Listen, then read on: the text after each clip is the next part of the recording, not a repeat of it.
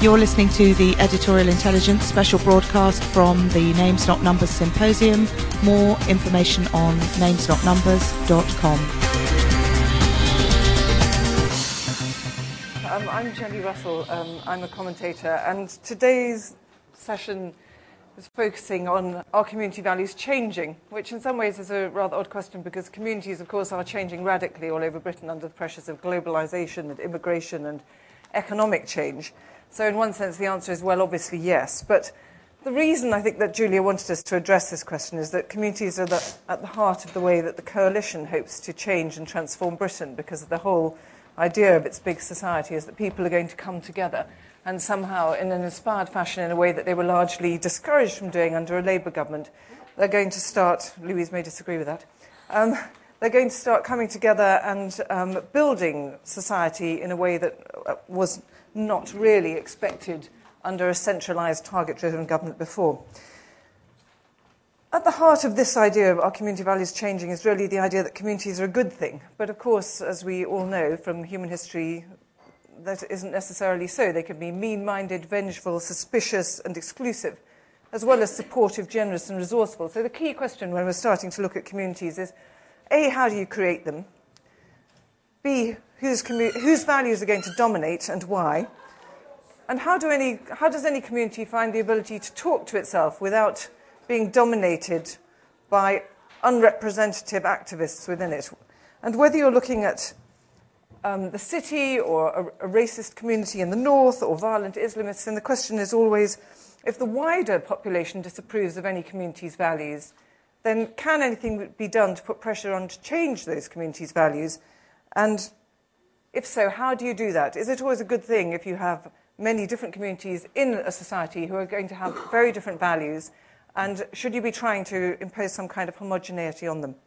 Well, we've got a whole panel of people here who are expert in their different ways on aspects of this. We've got Fiona Rawes first from Business in the Community, and she practiced as a city lawyer before becoming Director of Education at Business in the Community last year. Anwar Akhtar spent a decade as a DJ before starting the Samosa, which is a digital media news and culture project, which is focusing particularly on the culture of identity and human rights, both here and in South Asia. Claire Fox is a professional controversialist, and she promises to be controversial this morning. And she's founder of the Institute of Ideas, which is the opposite of political correctness. It's a place where ideas can be debated without any anxieties or constraints about whether or not the ideas that are being put forward are acceptable. And lastly, Louise Casey became famous in Britain as the ASBO Tsar, and this is not a term that she uses in her biography today. She had a stellar career in the Home Office, heading the Neighbourhood Crime and Justice Unit, and now she's the first independent Victims Commissioner. And we're going to start off by asking Fiona to open the discussion. Thank you. When I was thinking about this and thinking about to what extent are values changing, I thought about what my own communities were, and I thought about what professional communities I know and have some understanding of. And the professional communities I've had exposure to are through my work as a trustee of a charity in the East End of London in Newham called Community Links, whom I've worked with for the last 5 years. Through my work in the charitable sector over the last 15 years, and in particular the work I've done with businesses who are trying to build more corporately socially responsible programs. And then most recently in the work that I've been doing, trying to build bridges between businesses and some of the schools serving our most disadvantaged communities across the UK. And it seemed to me that within those very different contexts, there were some common threads that were coming through, and in particular in response to the very, very challenging times in which we find ourselves. And the three values I felt which were of particular relevance in all of those contexts, whether the audience is a business audience, a school audience, or a local community in one of the most deprived boroughs in Europe, were compassion when you think about who constitutes my society, who constitutes my community, And my sense from the conversations I've had with schools, with community players, with businesses, is a greater receptivity to bring within your community people who you may previously have perceived as your adversaries. So compassion is one of the values. Another value, which I think is increasingly dominant at this point in time, and I don't know whether this is expediency or just pragmatism, is greater resourcefulness within those communities about the way in which they forge solutions. And maybe that plays into the big society agenda, I don't know. But what we're seeing certainly in Newham is local service users taking far greater ownership of the destinies of the services with which they're provided in the face of some very challenging funding decisions from within their local authority. And the final area in which I see a value coming to the fore across all of those audiences with increasing prominence, I've always seen it within the business community, but I see it within those other contexts, is collaboration and a more creative response to collaboration. And collaboration which is rooted in listening to the communities and finding out exactly what it is they most urgently need, and then thinking resourcefully across the groupings how the best solutions can be engineered to try and address those needs. So I see a growth in collaboration, which I think is very encouraging. Well, that's quite extraordinary. It sounds like a conservative PR bit of manifesto, doesn't it? Is it actually working that well? I think the communities for whom a lot of this work is relevant, the conservative ideology is of little relevance. I think what they are finding is that actually they may be articulating what lies at the heart of conservative ideology, but not doing it wittingly at all. I think what they're thinking is, how do we keep our youth club open? How do we ensure that we get enough pupils into the school to keep it up and running? And that's not rooted in any one particular ideology, it's just pure pragmatism. But that's exactly what the Conservatives hoped people would do in response. Anwar. Hi, thank you. Morning. I've been totally distracted by the Tesco halal kosher counter discourse. I'm going to have to come back to it. Okay, before halal kosher Tesco's, the first thought I had about whether community values are changing is, I've really no idea, but I'm absolutely sure that, like just about everything else on this planet and the world and the times we live in, they're globalising. And with that comes all the good, the bad, the difficult, the positive and the negatives about globalisation. And I'm going to talk about some of my own personal experiences and my family experiences. And I grew up in the British Pakistani community in Manchester. And a very close relative of my brother-in-law.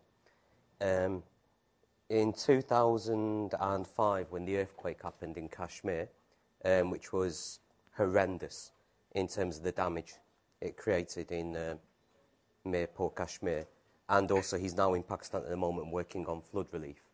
He and my sister single-handedly then brought together a group of people that went around all the wholesalers and cash and carries and retailers of Manchester and literally started organising aid convoys from the Manchester British Pakistani community, connected into the Bradford network of mosques, and to a kind of, it was quite humbling for a sort of secular liberal lefty type like me that was just watching it, that kind of network in action. And they raised a lot of money, did a lot of good work, and they're heavily involved in charitable work. And even though he's made a lot of money personally, he lives a kind of sackcloth and ashes existence and donates most of his money to Pakistan for child welfare and orphanages. And I think the most interesting thing for him in the context of here today is he miserably fails David Cameron's multiculturalism, muscular liberal test abysmally. He's as homophobic as they come, and his views on Israel-Palestine and the conflict there are such that he's not going to be getting invited to any interfaith community coexistence workshops or forums, I think it's fair to say. My own personal experience, I was one of a group of people that set up a digital media project called the Samosa, partly because of the events of 7/7, partly because a friend of mine had relocated, who, like me, is a British Pakistani, to get involved in human rights work in Lahore and Karachi, and was heavily involved in citizen journalism, and partly to start trying to demystify Pakistan, which is one of, I think, well, it's the 6th largest country on the planet in terms of population, and so little's known about it. And I spent 2 summers there, this summer and last summer. And one of the things that really struck me in relation to the British Pakistani community here is the communities here are from small towns and small villages, and are essentially conservative, because that's the nature of many small towns and villages, particularly in the Pakistani Punjab. And there's 1 million British Pakistanis. There's a lot of us. 1 in 55, 56 Brits has got Pakistani heritage. And I just thought it'd be interesting to get a series of conversations going between Pakistanis working in NGOs and human rights and welfare and development work, minority rights, both in Pakistan and in India, because I just think that narrative isn't really looked at within Britain in specific detail. And just certain things smack you in the face when you're in Pakistan that aren't really analysed in Britain. One is, it's pretty clear there's 3 wars going on in Afghanistan, all of which are being played out in Pakistan. There's the war between India and Pakistan, which is played out in the communities here as well, which is essentially about the savagery of partition and a lack of reconciliation and a trust deficit on both sides. And both sides are fighting in Afghanistan through proxy forces. There is a war between Saudi Arabia and Iran, again being played out in Britain, which is essentially the succession of Islam, Persian and Arab empires. And I think we may have backed the wrong horse on that one, even though I'm no particular fan of the lunatic Ahmadinejad. But the consequences of that are civil militias at each other's throats in Pakistan. And then there's a war that we're involved in. So that was something that the Samosa tries to just get out into public discourse. I'm also interested in the fact that tens of thousands, if not hundreds of thousands of British Pakistanis are in and out of Pakistan all the time, engaged in all sorts of welfare work, family visits, etc. Half my family are there. They're kind of relayed. They come back, the other half go. And there's a lack of engagement with DFID, the Foreign Office, the British Council, where the British Pakistani community is seen as something to avoid or a negative or not understood. And the Samosa's actually done quite well in just getting engagement with those agencies and getting things platformed. Just on the issue of multiculturalism, which is so contentious at the moment, my own view in terms of society in Britain is it's almost a meaningless description now, because you know there's so many different interpretations. You can talk about the great positives of diversity, the history of Britain's relationship with India, with Pakistan, with the West Indies, you know, all the kind of pluses of having urban diverse societies. Or you can talk about the negatives, monoculture, conflict around arts and cultural practice, which occurs, you know, occasionally. And, you know, and even that's irritating, because then it's like, you know, pros and cons of human beings. Are you a good human being? Are you a bad human being? And my own take, for what it's worth, is Britain became a multicultural society, for me, sometime around 1740, when Robert Clive landed in India and started the cotton trade and built empire, the whole process of colonisation of India. 200 years later, my parents left the Punjab, came to work in Manchester, Cottonopolis, and now most of the textiles and factories in Manchester are owned by British Asians. So, you know, multiculturalism, it's like Islamicism, Zionism, alternative art, underground culture. 2 people, 3 interpretations. So, I mean, just on the final thing about preachers of hate, and I'll wrap up. It's a huge issue in the Muslim community. One, you've got Anjem Choudary, who's basically the Muslim equivalent of the Grand Wizard of the Ku Klux Klan, this performing monkey who's he's got about 8 followers, but he's got a much larger fan club and following in Fleet Street and Channel 4 and ITN and the BBC. So he's actually a preacher for the media rather than a preacher of anything to do with Islam. And what's amusing about him is it's only a matter of time till he gets his own reality show. Peter Andre Jordan, Anjem Choudary, I can see that one. There's a more difficult argument about the East London Mosque, which is always in the media, which I'm personally very disturbed by, because unlike Regent's Park, it's a working-class mosque. It's not St John's Wood. It's not Primrose Hill. East London's always been the crucible of tough political narratives.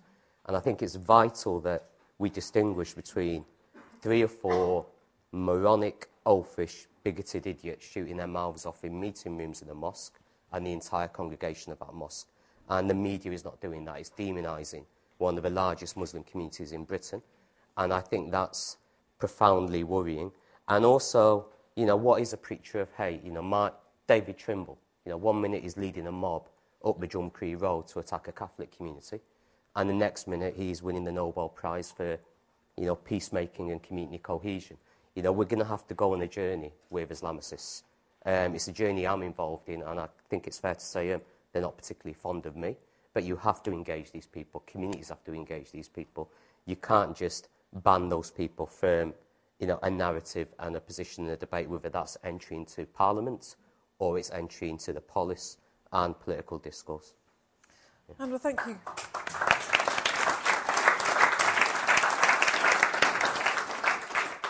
I just want to ask you one question. You seem to be describing there, in the case of your uncle, someone who's very separate from British society, who's not interested in the values that get preached by governments in Britain, and whose focus is anti-Israel. His charity work is to do with Kashmir. His focus is to do with his people from another country. Is that something that you think is admirable, should be supported, or do you think he should be more integrated into the wider British society? No, he's as British as he comes. He spends most of his time on market stalls and cash and carries and retailers. But you're discussing all his charitable work and so on, his focus of his engagement as being far away. away. Yeah, I mean, in fairness, he's also, you know, make your own judgment on the politics of this. He's also putting all his kids through private school here, etc., etc. So maybe, you know, I shouldn't have time to address that side of it. Now, the point I'm making is that the vast majority of the British Pakistani community are heavily engaged in relationships with Pakistan, and that needs to be turned into a positive, rather than this negative narrative prism of, you know, a tiny handful of radicalised individuals that can cause great concern. I should have spoken a little bit about diasporas. Diasporas tend to often be conservative. Certainly the Pakistani diaspora is, and I'm using him as an example of that, whilst the Samosa is, and it's horrible as you get into judgmental decisions about urbanism and liberal communities. And, you know, we tend to work, my work is with Karachi, Lahore and Islamabad. And my brother-in-law works with Bahawalpur, Multan, Mirpur. So I think there's a thing about people's backgrounds and people's kind of reference points there. Claire? I don't think what I'm going to say is very controversial. It's actually some issues that I've been trying to get to grips with myself in considering the issue of values and communities. So yesterday when we started here, we watched the film with Rabbi Julia Neuberger, and she asked us to consider what values we hold in common. And I think that's an important question, but the answers, it seems, are contentious and not that obvious. I remember in June in 2007, the previous government launched a new curriculum for 11 to 14-year-olds that said, quote, pupils will learn shared values and study national identity in the UK. That led to an absolutely massive row. Everybody was going around in the education world saying, well, what constitutes shared values?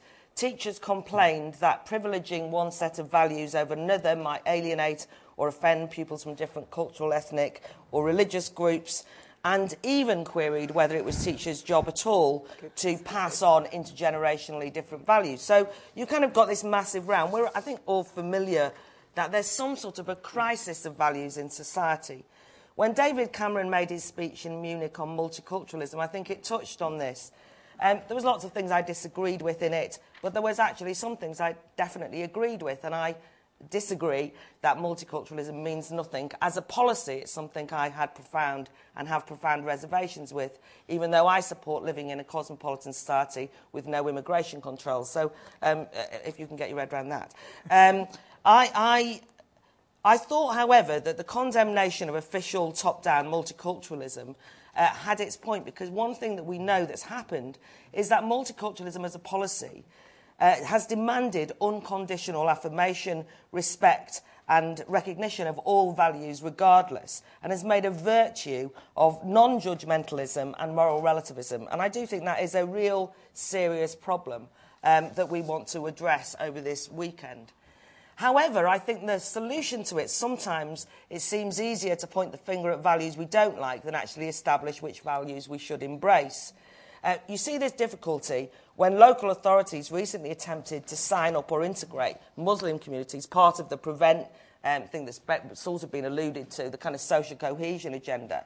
And the idea was that, certain Muslim communities, certain people in the Muslim communities are alienated from British life. How can we make them sign up to British values? And what did they do? Well, local authorities rolled out a series of municipal training packages for mosque leaders and imams in health and safety, child protection and sustainability auditing. And madrasas and mosques were accused of not signing up to British values because of their failure to take out building insurance or conduct criminal checks on their and so on and so forth.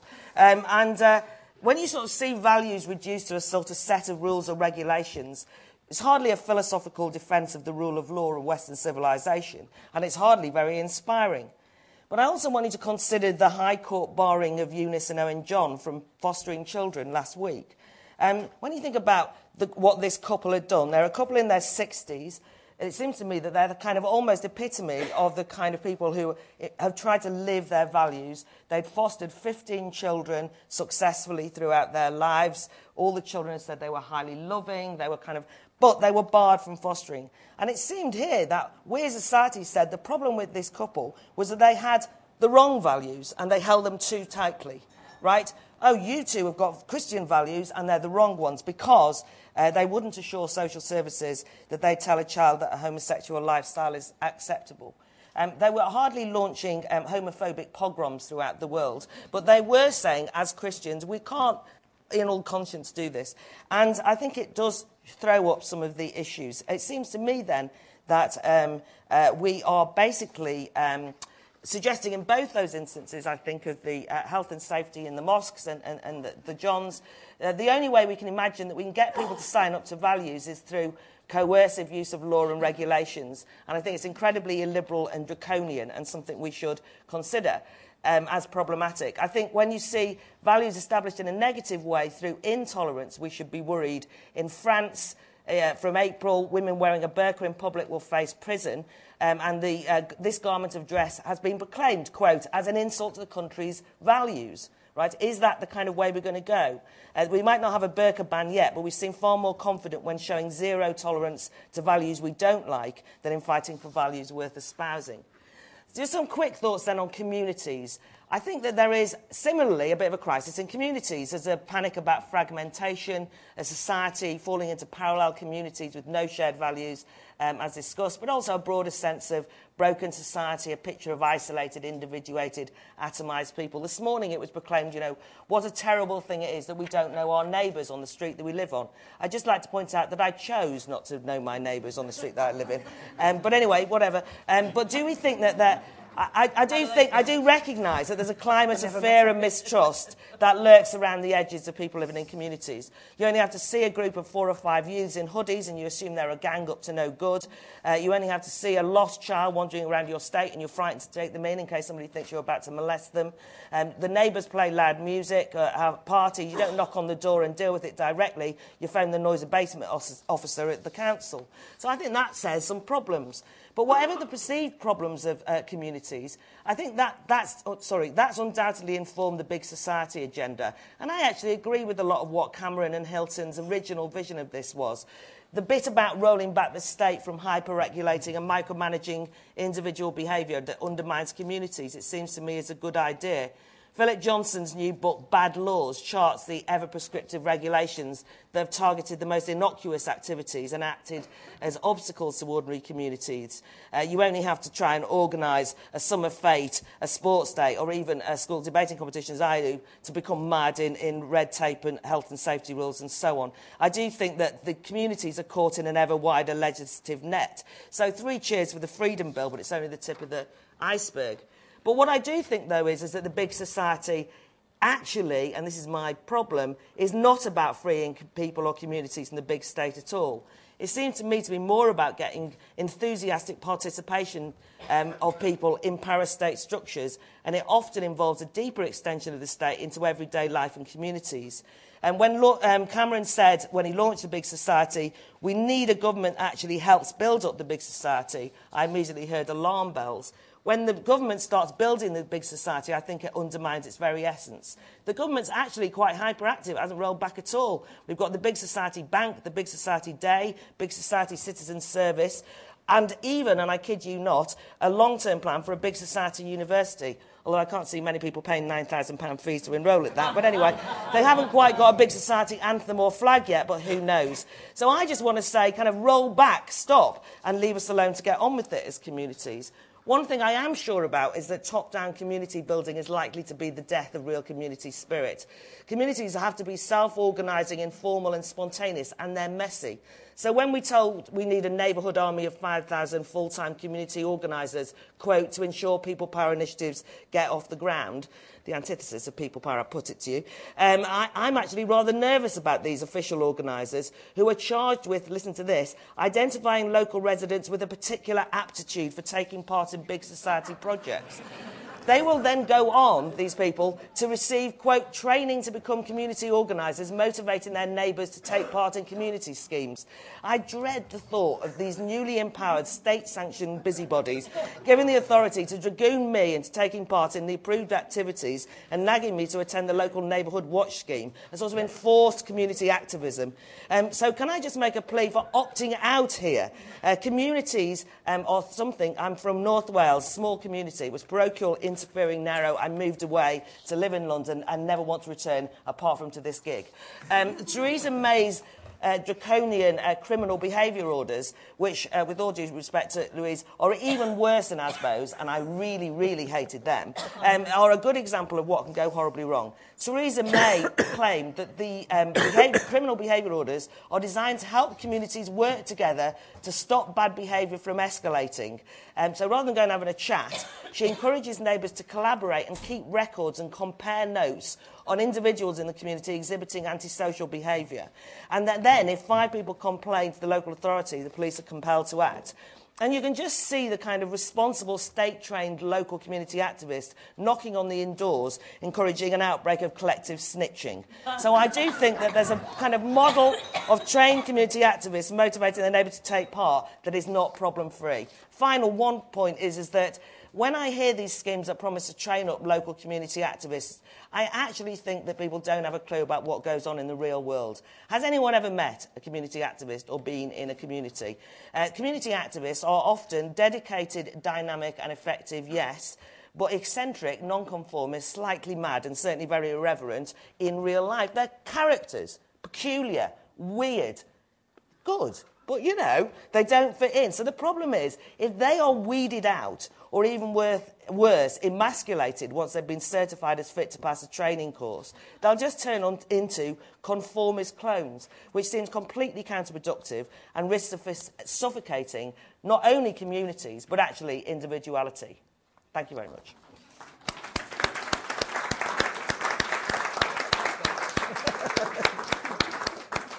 Thank you very much, Claire. Louise. Yes, it's always... I've been dreading the moment I had to follow Claire Fox on anything, actually, but today's the day. I'm going to stick to the question, are community values changing, and just say yes, and then I'd like to move on to why I think the bankers should apologise or at least show some form of contrition. And I thought I'd spend my 4 minutes trying to persuade Robert that it would be helpful if they at least looked like they cared, which would be a starting point. Anyway, that I couldn't let the whole thing... I had to say that, and I didn't get my hand up in time.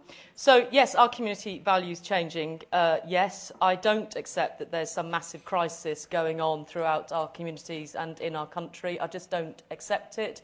I don't like this constant talking down of broken Britain. I think it's insulting to the people that live in what the media and the politicians of all persuasions talk about a broken Britain, and I think it just reinforces a sense of hopelessness, lack of aspiration, and sometimes it borders on patronising in the way people talk about it. And I feel I can say that with some strength because I have spent the last 20 years in and around those housing estates and a lot more earlier too. I wanted to say about community values and start off, I think we confuse individual values with community values. As individuals, and I will say what I think they are, I want kindness, I want intimacy, I want a family, I want friendship. Kindness is a big thing. Those sorts of things I feel. And I think quite often when policymakers, opinion formers, think tank people start talking, what they then do is confuse what is an individual need with what they then think a community needs, which is why Claire's absolutely right to want to live in a street where she may not want to know anybody and they may not want to know her. That's absolutely fine. I think my neighbours feel the same, actually, about me from time to time. And I think that we confuse, therefore, the sense of what we're seeking from a community. And actually, I don't know whether Matthew's in the back or not, but he put this, Matthew Taylor, a lot better than I did. What a community needs is that we need, no matter who they are, a sense that when strangers behave, they behave in a predictable way.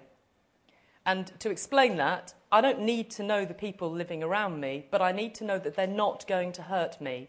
I need to know that they're not going to actually, the gang of five, who actually a lot of the time are criminally behaving. They're not just, you know, this idea in middle-class Guardian reader Britain that these gangs of youths are actually all lovely kids that have done absolutely nothing.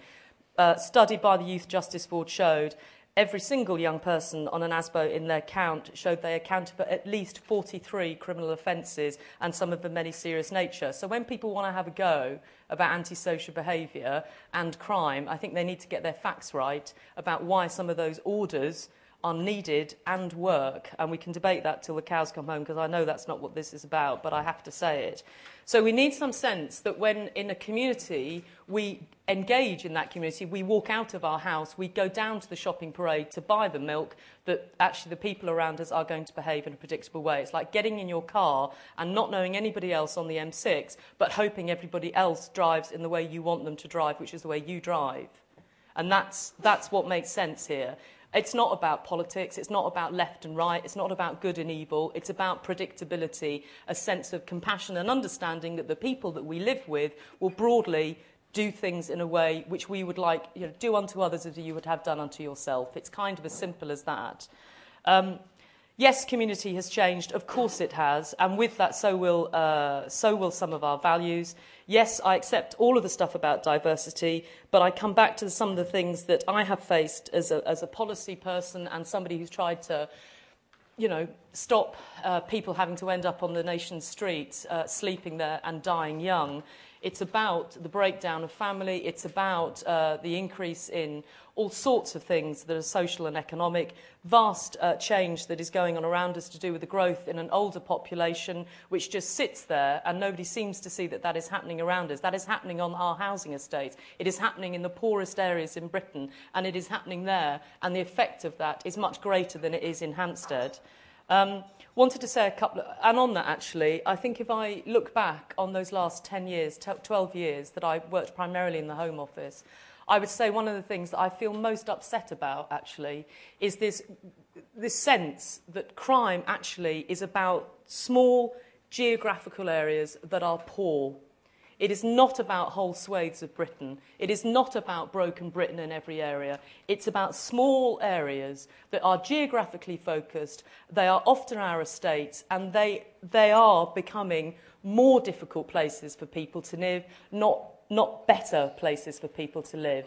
And I think the driving cause of that is called poverty, actually. So that's another thing I wanted to say. Community, I live in a world where people constantly go back to yesteryear. I loved the Victorian speech of the mooring. I thought that was greatly interesting in so many different ways. I look back, people say to me, oh, Louise, you know, this word respect, and I don't mean the Galloway one, I mean the Blair one in 2005, the kind of sense of respect. And I look at them and think, actually, Dixon of Dock Green world, which is what a lot of the people talk about, called domestic battery a domestic that they didn't have to bother their little heads about. I don't look back on this previous golden era of respect and think everything was fine. It was about closed doors, hidden problems, lack of caring, people not standing up for themselves and not getting a decent public service off the police and off others. So I'm sorry, I don't buy this sense of yesteryear being brilliant. And I don't, therefore, buy that the current year is also so terrible as people think it is. It's terrible in some areas. I agree with some of the stuff Claire said as well, interestingly. Never thought I would. Community working against itself. I don't think this sense of community is always positive. I think violence being tolerated to such a degree in some of our communities And it is real gang violence, and it is violence. I was with some people only the week before last of mixed age groups, and every single one talked about, you know, being on a bus, somebody doing this, nobody standing up for it. Edmonton, you know, walking down the street, not knowing whether their brother was going to do this and that and the other. Violence, violence everywhere in this small but terrible situation. And children that are 16, 17, 18 years of age living with violence and tolerating it. That's what we need to focus on, and that's what we need to do something about. Martin Bright is doing something about it. That's the sort of thing. I said 2 years ago when I came here, the recession worries me for one reason. Are we going to write off another generation of young people? Is that what this is about? I don't really care who's in government. I care about those young people being written off because of a recession. And I care even more about the community values in those estates where actually you arrive and you sit there with the police officer and the community activist and you watch this house, right? And I say, where's the biggest problem? They say, oh, well, Louise, it's that family. All right, let's go and have a little look then. I look at the house. I can tell you it's a problem just by looking at the house. And I'm judgmental about it. Yes, I look at it. I watch a kid come out of it, faux pair of Ugg boots, pyjamas, overcoat on. What was she? 12, 13 years of age, wanders down the shop. Everybody sits there thinking this is normal. I go around housing estates, I see tiny little children with little pockled faces looking at me, and they're not in school. So yes, I'm draconian. I'll march them to the school. Yes, I'll serve a parenting order on the parent if I think they need to be made to actually get parenting help and parenting classes, if it improves them, so they don't end up with another generation of children growing up into young people in a hopeless situation. And yes, I get angry and passionate about it, and forgive me for that. I'm a little hungover. So that's that Julia Hobsbawm for you. She gets you in trouble all the time, because she was on the vodka, incidentally. Anyway, other thing, hope in our hearts. What do the public think is the best thing you can do to tackle crime? Better parenting, above and beyond police officers. They don't say always, which is what everybody thinks they're going to say, more police officers on the beat. Of course they want more police officers. What do they want more? Better parenting. They know it, they understand it, and they think that that's right. And then the other thing about these community activists, I, in my previous life, trained 4,000 individuals who are eccentric. I'm looking at a chap at the back of the room who's exactly one of those people, Claire, and he may want to have... I didn't do James's, but he's here and he's part of something else. The thing about them, which is what everybody needs to remember here, is you can be as active if you want, but if the police don't answer the phone or come back to take a report or make a statement, or if they don't actually catch anybody for any offence, or they don't tell you that it's worth picking up the phone to report crime, or actually the person that has beaten the living daylights out of somebody has faced a consequence, it means those community activists on the crime front have very little to engage with. If actually you can't get the hall open on a Friday night because the local authority won't let you do it anymore because there's cuts, then your community activists can't necessarily do it on their own at the moment. I've trained 4,000 of those individuals. We called them community crime fighters, and they weren't paid. And they are, in my view, people that go above and beyond, but they can't do it on their own. This doesn't work if there isn't anything for those people to engage with in the public sector. And obviously, I always use crime examples. And I agree entirely with rolling back, incidentally. I think this endless health and safety gone mad stuff drives me insane. Finally, I want to say one last thing, which is, are community values changing? Yes, they probably are. Do I think human and individual values are changing? No, I think we're the same as we've always been. And one of the reasons I think that is the other thing that I've discovered during my review, which is what I did in the Cabinet Office, is what are the public willing to do, and they probably don't need any of us to tell them, is to check on elderly and vulnerable neighbours. It was about 80% of the public said that's what they wanted to do. So I do think as human individuals, we are not living in a world that is broken. I don't believe that everybody thinks the world has gone to hell in a handbasket. I think the public are much more human and kind to each other, but I think they need to live in a world, as I do, where I can predict what strangers will do so I can feel safe. And that's all I have to say.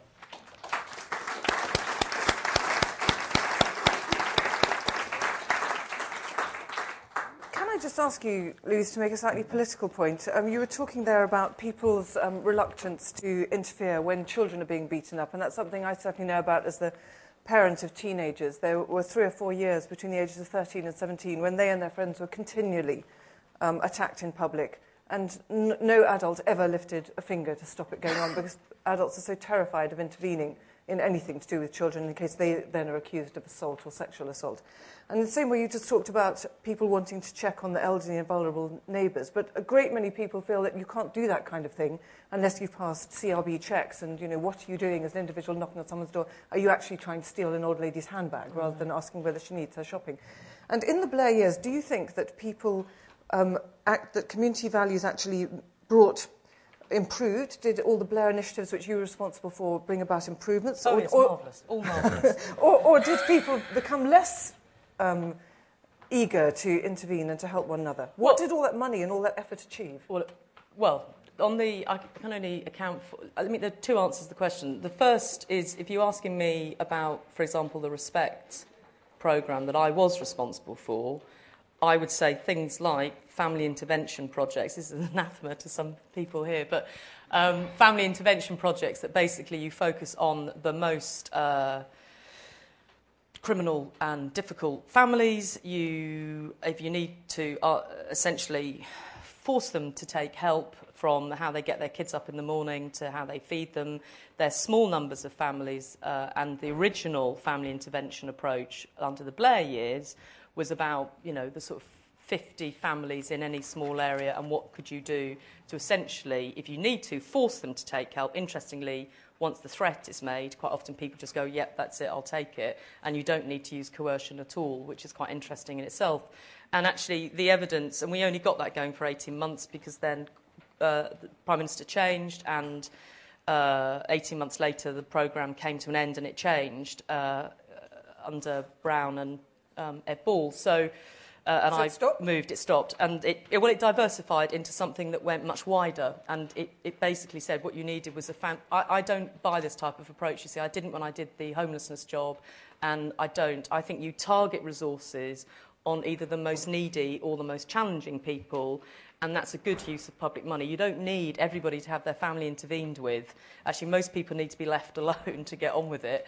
Most of us don't need parenting classes. We don't need, I thought Suzanne Moore hit the nail on the head, chefs telling us, you know, how to run an education system. Most of us just need to get on in our lives. This is not an issue that affects the whole of Britain, but on the housing estates that I wish to God somebody would let me get my hands on again, you know, you would basically target essentially the worst or most challenging people, or most needy people, or most vulnerable people. Don't mind which language you want to use, but we're talking about the same people, and you welly in there to try and essentially change their behaviour. And interestingly then, the kids come off at-risk registers, they are attending school, the mothers often start working, and the dad that's in prison doesn't necessarily come back to the household to then beat the wife again. So, you know, even in 18 months, we proved that they were successful. The diversification of them, I thought, was a mistake.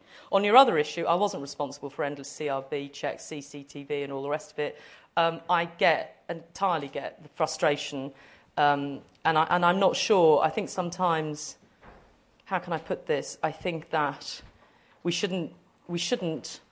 I can't tell you whether I thought it got better or worse over those 5 years. I'm not a social commentator. I'm somebody that gets stuck into problems that I think need sorting out. Thank you. We've probably got time for 2 really quick questions because we overran earlier this morning and we're now catching up. Martin. I find myself agreeing with Louise and Claire almost in the totality of what they've both said, even the things where they appear to be contradicting each other, which is slightly confusing to me. I'll have to go away and think about that. And I'm sorry, Matthew, but yeah, there won't be a spat between Claire and I this year because I found her presentation completely compelling. But I wanted to ask a question to Anwar. I don't share your equanimity about East London Mosque. I think, and I don't share your equanimity about your uncle either, I have to say. Sorry, was it your brother-in-law? Sorry, uncle was mentioned on the panel, brother-in-law. I just wanted to ask you a specific question about the British Muslim community or perhaps specifically the British Pakistani community. Why do you think it is that your organisation has become necessary? Why do you think it is that there has been this obsession, particularly with politicised young Muslims, something that we should, in essence, be encouraging? Why have they become obsessed with issues such as Israel-Palestine rather than a greater understanding of their own legacy, their own families, countries of origin? I'm just very curious to know why that has been. Okay, don't answer that for the moment because we're just going to take one more because we've got to wrap up. Is there another question? I think a question that I'd like maybe that you can discuss also, along the same lines as just been said, is that in the main, people like to get on with each other and get on with their lives. However, it seems today that we're living more of community fear. Communities generally, or certainly ethnic communities, do not have enough dialogue with each other. They don't want any dialogue with each other, and maybe they shouldn't have any dialogue with each other. But within their own community, the vast majority want to get on with their lives, talk to their neighbours, etc., etc. But what I have a problem with, which I don't understand, which doesn't seem to have come out this morning, is why don't the communities themselves and those community leaders rip out the extremists and take them and separate them and put them apart and encourage within their communities of all forms that extremism isn't going to work, doesn't work, and we need to do something about it. And finally, the last bit of the thing, of the food chain, is community values must and always will and should start at home. That's where it comes from. Thank you very much. Sorry, what was your name? Harvey Goldsmith. Harvey. Thanks, Harvey. Shyamba, do you want to just ask that quick question? Well, I was just going to... sorry.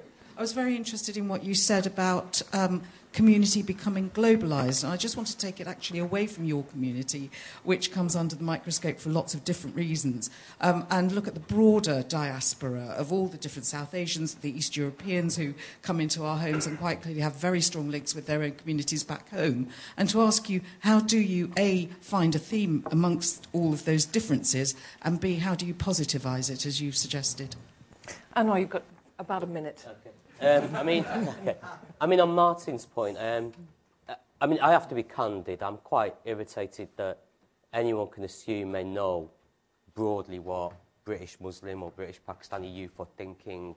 You know, they don't. And the issues are very deep and complex, but we can't leave foreign policy out.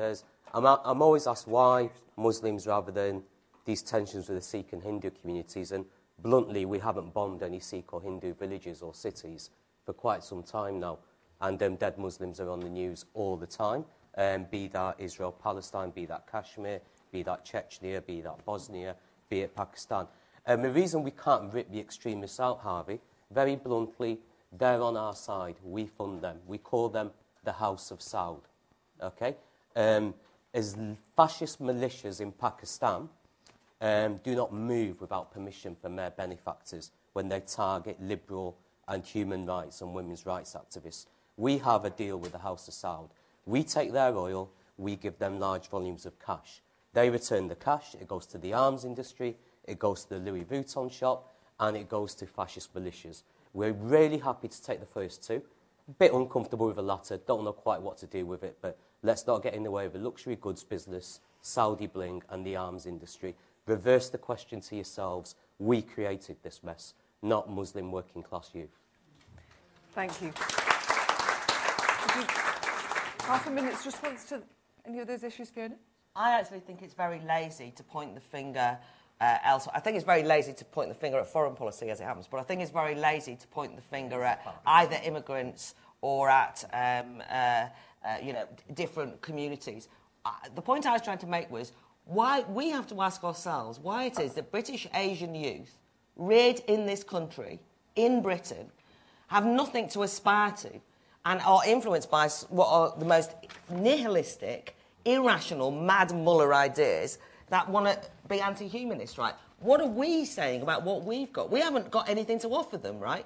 And even some of the things that then we offer them, that's why I was talking about the health and safety checks. Where's our big vision? And this discussion can get very petty-minded, right? It's exciting at least to see on the streets of Egypt and Tunisia, and even though it's violent in Libya, that the kind of values that people are talking about are things like free speech. I know that that's kind of a bit boring, but in this country we've sold it down the river. They're the kind of big Enlightenment values that have inspired people. Democracy isn't voting with a tick box. It's got so much rich tradition. 2,000 years of it, never mind the sort of modern period.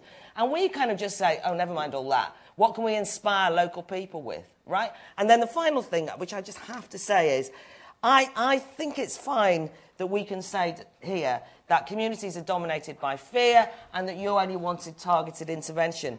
But you also did say that the big issue is better parenting. And I think one of the tragic things that's happened, this is more in relation to communities, is that adults have lost confidence at passing on values to children. And it is the case that they then, if a parent hasn't even got the confidence to rear their children, then it's unlikely they're going to intervene with anyone else's children. But why have they lost confidence? And I do think that's been state-backed.